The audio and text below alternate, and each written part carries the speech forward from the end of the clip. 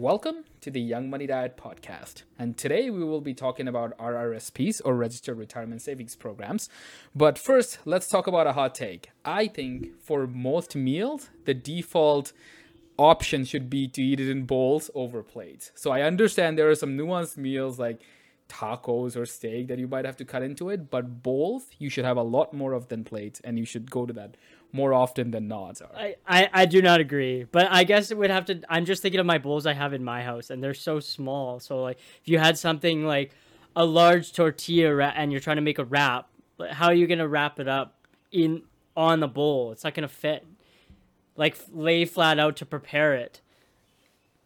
Yeah, so I would just have it prepared on like a chopping board or something, and then just bring it to a bowl. Or, you know what? I guess we can get into the nitty gritty, but that's my hot take, and that's what it's called hot, because I just don't see the utility of plates. Okay. Anyways, so let's start talking about RRSP. So like I said, it just means like registered retirement savings plan, and the easiest way I can explain it is it's just basically a tax advantaged or an income tax deferred savings account. So what that allows you to do is essentially, if you move your money into that account, it's a savings account, and it makes sure it doesn't get counted towards your taxable income.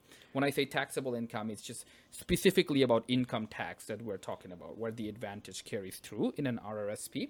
So the easiest way to think about it is basically the government's trying to encourage you to start like saving up for your retirement, and they're saying, hey, don't worry about taxes for this amount of money this year that you've put away. We can worry about this in 30 or 40 years whenever you choose to retire based on your age. So really, really simply, who can open an RRSP account? You have to have Canadian tax dealing. So i.e. you could be a citizen, permanent resident, whatever. If you file taxes in Canada, that has to be a prerequisite for you to open an RRSP. You have to be between the ages of 18 to 71. Those are the times when you can have your RRSP. If you're younger than 18 with your parents' permission or your guardians, you can also open an RRSP account with any financial institution. So, simple rule of thumb is RRSP is where money should go into and not come out until you are ready to retire, with two caveats that we'll mention. There's really two really cool uses of RRSPs with respect to education and buying your first home that we can get into a little bit later. Why would we want to look into RRSP? So it's kind of simple. Really, it's one of the things is self-control is overrated. So once you put money into RRSPs towards your retirement, you don't really have to worry about it because it's very restrictive in terms of taking money out. So you can just like let it grow there over time without having to pay any capital gains tax, and just wait till you retire, and then you would just essentially pay income tax at that time. Speaking of that, your likelihood of your taxes at that point when you're retired to be lower than your current rate is also really high, which makes sense to make sure your taxable income, you can lower it today. And you can also start planning for your pension and your future at the same time, and make sure you pay taxes when you withdraw money on that end. And then essentially, it's something Raj is going to touch on. A lot of employers, specifically if you are a permanent full-time staff, they sometimes have incentives like a registered pension plan that Raj will mention over time that is very beneficial to use, and that gets counted towards your RRSP. So Raj, how do we get started? What are our contribution limits? Walk us through it. Yeah, for sure. So like Wasif mentioned, the RRSP is really for the government to incentivize individuals to put money away for future retirement, as well as defer your taxes. So presumably when you retire, you have less expenses and you can withdraw less money and have a lower income and pay a lower tax bracket. And so that's the big incentive for the RRSP, aside from some of the unique features that Wasif is going to mention. But in terms of how to get started, there's so many different resources out there. I personally started my RRSP with Bank of Montreal when I was young. My parents started it for me. And since then, I have explored many different banks, Toronto Dominion, RBC, and now I've landed in Questrade. But really, a lot of the RRSP bank accounts are very similar in their products and services and what they offer. One thing I will mention is it's important to be very clear on what type of account you want. And there's ultimately two. There's a self-directed account, and then there's what I call the handcuffed account. But I mean, it's really just to have an account that you can buy the product and services of that bank. So predominantly mutual funds or GICs or CDs, whatever they might offer. So for me personally, and what I recommend to other individuals is to go with the self-directed, because you can still buy those terrible mutual fund products if that's what you're inclined to do.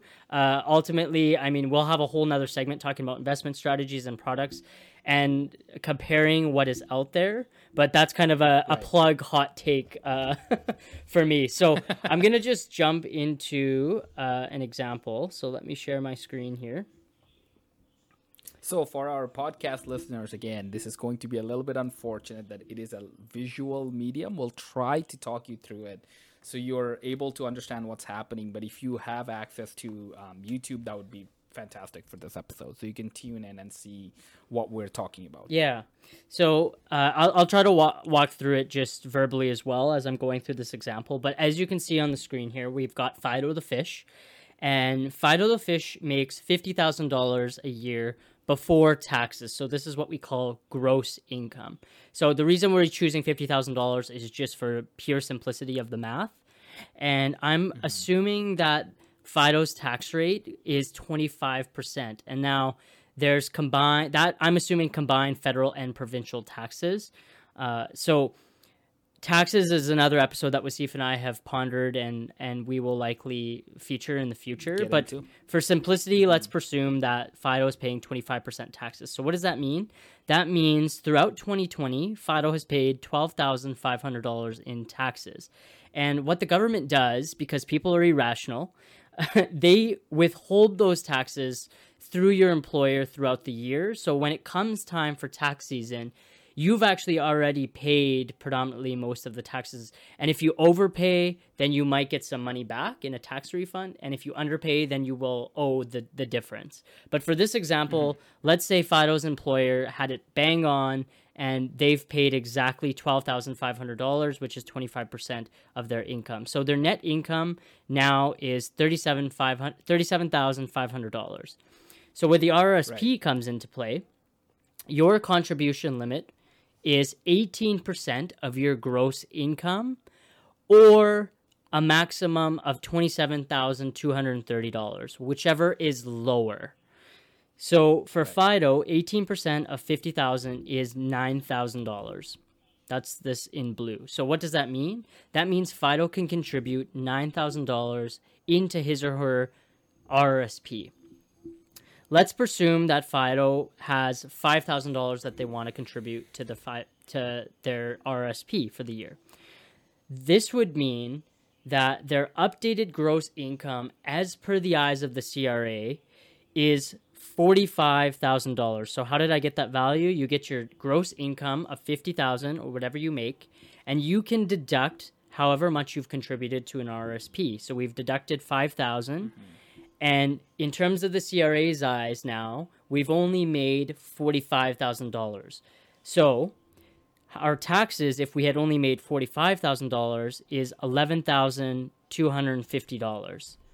So you can see we've paid $12,500, but now that we've deducted our income, we only actually owe $11,250. So that gives a tax refund to Fido of $1,250. So it doesn't mean they've saved that money in tax. It means that at a later time when Fido retires, he or she can pull that $5,000 out and pay taxes on that at that time. But let's say that their tax rate is maybe only 15% or 10% instead of 25%. Yeah. Exactly. So you could see as your income grows higher and higher and your tax rate is higher, it's more beneficial to put this money away in an RSP. So the next thing I want to talk about is, I mentioned that Fido's contribution limit is $9,000, but they've only allocated $5,000. So what about that extra $4,000? What does that mean? They haven't used that room. Did they lose that room? The answer is no. The nice thing with the RSP is that value carries into the future. So let's presume that Fido for the following year makes another $50,000, exactly the same. That means they can contribute 18% of that to their RSP. So This $9,000 is from their new income, and that $4,000 that they did not use and take advantage of last year carries forward into their future years. So their total contribution for the following year would be $13,000. And it goes in perpetuity, meaning it can, if they don't use it again, and let's say they make another $50,000, they don't put any money in this year, they would add another $9,000 to this, etc., etc. So when they're maybe older and making $100,000, they have a lot more room that they can contribute to and defer some of their taxes and really take off that top part of their income, the top maximum tax bracket. Yeah, that makes sense, actually. So basically, the larger trend here is, if you're making income and you continue to work, which is most people, until, you're of the age of retirement, you'll just have a lot more cap available for you to dump on money into your RRSPs over time. So, let's say you're a responsible person, you've been doing that from ages 25 to 65 or whatever, you're ready to retire. Let's talk about the fun stuff, which is how do you withdraw money out of your RRSP? So for the purpose of the example, we'll just say a mature RRSP is basically from age 55 and on. So someone who's looking to retire from the age of 55 to up to whenever. So for that, they really only have 3 options for you to start withdrawing money out of your RRSP. So option number 1 is you take a lump sum withdrawal payment. So for example, if you saved and your money grew to be $1 million over time, once you start withdrawing that money goes straight to your bank account. There is a withholding done by your financial institution. Very simply put, very similar to your employer. You know how they would hold your taxes, Raj, withhold mine. Your financial institution will withhold a portion of your tax. And then also you would have to file that as your income. So for you to take a lump sum payment, your income for that year will be massive because you will just make $1 million per year and pay an enormous amount of money in taxes. So obviously that's an ill-advised route. Very, very quickly in terms of tax withholding percentages. So every province in Canada outside of Quebec, it's just from $5,000 and down, they withhold 10%, $5,000 to $15,000, they withhold 20%, $15,000 and up, they withhold 30%. Just a general rule of thumb. And in Quebec, the percentages are 21, 26, and 31% respectively. So basically, that's your lump sum option. The second one's the most common, which you alluded to, Raj, which you just turn your RRSP account into an RRIF, which is a registered retirement income fund. And what that allows you to do is rather than taking $1 million in 1 year, you just take $1 million over 30 years. So you take 50,000, 50,000, 50,000 every single year, which means your tax hits are a lot more reasonable because you're only paying tax on the $50,000 worth of income that you've had that year. That's by far the most common option that people choose to go with. And by age of 71, all your RRSP has to be converted into an RRIF or otherwise, because after 71 you just simply are not allowed to hold an RRSP account. And the third option is just called annuities, and what that means is you can talk to a financial institution, give them a certain amount of money from your RRSP to them, and they guarantee every month or every year some amount of money is going, a predetermined amount is going into your account. And that just gives you a peace of mind, make sure you don't have to worry about doing the math or whatever. So then there's no withholding of taxes, you just have to report that as your income, exactly like you've been doing all your life when you're just making money from an employer. They're just taking care of that money and just giving you an annuity every single year. So that's basically the withdrawal. And then there's 2 sort of caveats. So the 2 caveats I want to mention is there's 2 cool use cases for an RRSP withdrawal that doesn't take an income tax hit. One of them is called the Home Buyers Plan, and then the other one's called Lifelong Learners Plan. So Home Buyers Plan, very simply put, allows you to take up to $35,000 from your RRSP and put it towards the down payment of a potential home you're looking to buy. Generally, it's really meant for first-time home buyers, so people who are going to use that as their primary residence, and someone who hasn't owned a property in the last 4 calendar years. Generally, those are the criteria where you can get eligible for that, and you can take up to a $35,000 amount from your RRSP and put that towards your down payment. So the only catch that is you have to pay that money back within 15 years into your RRSP. So if you took $35,000 out, you have 15 years to put $35,000 back in, and there is no income tax implications going either way. So Lifelong Learners Plan is very, very similar to that, which is you can take up to 20,000 Canadian dollars out of your RSP over a 4-year period. So you can, with a maximum of $10,000 per year. So basically, if you're going to full-time student in an educational institution and you have a program that falls within that category, then you can take money out of your RSP to pay your tuition. So basically, you can take up to 20,000 over a 4-year period of time. The caveat to that is you have to, again, make it whole or make it net zero. You just have 10 years to pay that back instead of 15, like the home buyers plan, Raj. Yeah. So those, I think, are very, very two cool uses, and we can try taking advantage of that. I know you've took advantage of the home buyers plan yourself, Raj. Yeah, right? so I encourage individuals to look into the home buyers program, especially for the younger folks that have been diligent and putting money into their RSP. They can now take that money and use it for utility to put on their down payment, but you do have to pay yourself back that money over that 10 to 15 years time limit. So one thing I wanted to talk about is just, okay, you've put money into your RSP. What exactly can you do with it in terms of investments?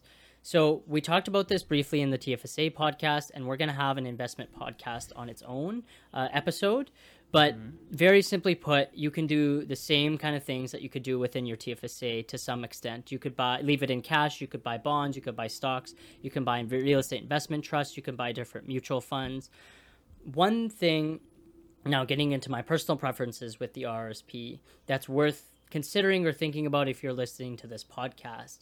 So if I go back to Fido the Fish, who has $9,000 available to put into their TFSA, while they're only getting taxed at the $50,000 tax bracket, personally, if Fido is very meticulous and strategic with his or her money, I would say it's better off to carry that contribution until they're middle age and making, let's say, $100,000, because you're paying a much higher tax on that $9,000. So we use 25% as an example for their tax rate. Maybe now they're paying 33 or 35%. They're going to have a lot more savings by putting that allocation into their RSP a lot later. However, to backpedal on my recommendation there, if you're the type of person that is very ill-equipped to manage your own money, or if you've got money, you're impulsive and you're going to spend it. Oh, I've got $9,000. I should go buy whatever, a Peloton. Then it's a great avenue to put that money away and put it into something that is very restricting, that is going to encourage you to leave it there and take it out when you need it, which is the intent of the name, right? When you're going to use it for retirement. RSP. Yeah, no, I love that. So I want to echo it, and I just want to, I guess, put my thoughts in, and then we can close off the episode here. So I like exactly what you said, Raj, and my order is very simple for our folks that are listeners. If you are, a permanent or a full-time employee, and you have the advantage or opportunity to have an employer match fund through your account, make sure you take advantage of that, because it's basically usually up to a certain percent cap that they will give you some free money. So for example, if it's 5% of your income, then your employer will match 5%. Great. Start there. That's the easiest way to do it. Take advantage of that. Then we would like to say, contribute towards your tax-free savings account, so TFSA. You can revisit that episode if you need a little bit of a refresher. But if you want to put all your money that you have additional and save that way, it's really flexible. So you can use that as your emergency fund. You can use that, if unexpected expenses come up in your personal life. So that's where I would recommend. Anything after is exactly go with Raj's advice in terms of, you can start thinking into more nuances of how to use your RSP. Perhaps you want to double down mortgage payments, or, there's many other ways you can use that. But if you're in that situation, you're in a very, very good shape. You potentially don't even need our advice at that point, is the way I put it, Raj. Hey, everybody can learn from everybody. Yeah, that's actually a very, very good point. And we learned a lot, researching for this episode ourselves too, Raj. So I think that's good thinking. But yeah, that's really all we have today. And then, Raj and I are available for, if you guys have any questions, leave comments in the YouTube video, or just reach out to us if you know us personally. And always remember to stay hungry. And stay humble. But one thing I want to mention before we close off, is that Wasif and I have just scratched the surface on the RSP. If you have any questions, please reach out. Especially when it comes to taxation, a lot of people get into the weeds there. There are a lot more nuances and rules within the RSP. We've just given a very simplistic, high-level overview, which will cover 95% of cases of people listening out there. But that's all I wanted to end off with. So sorry to break our scheme of events there. No, that's okay, everyone. Break a leg, make contributions towards your RSP, and then we'll see you in the next episode. Bye.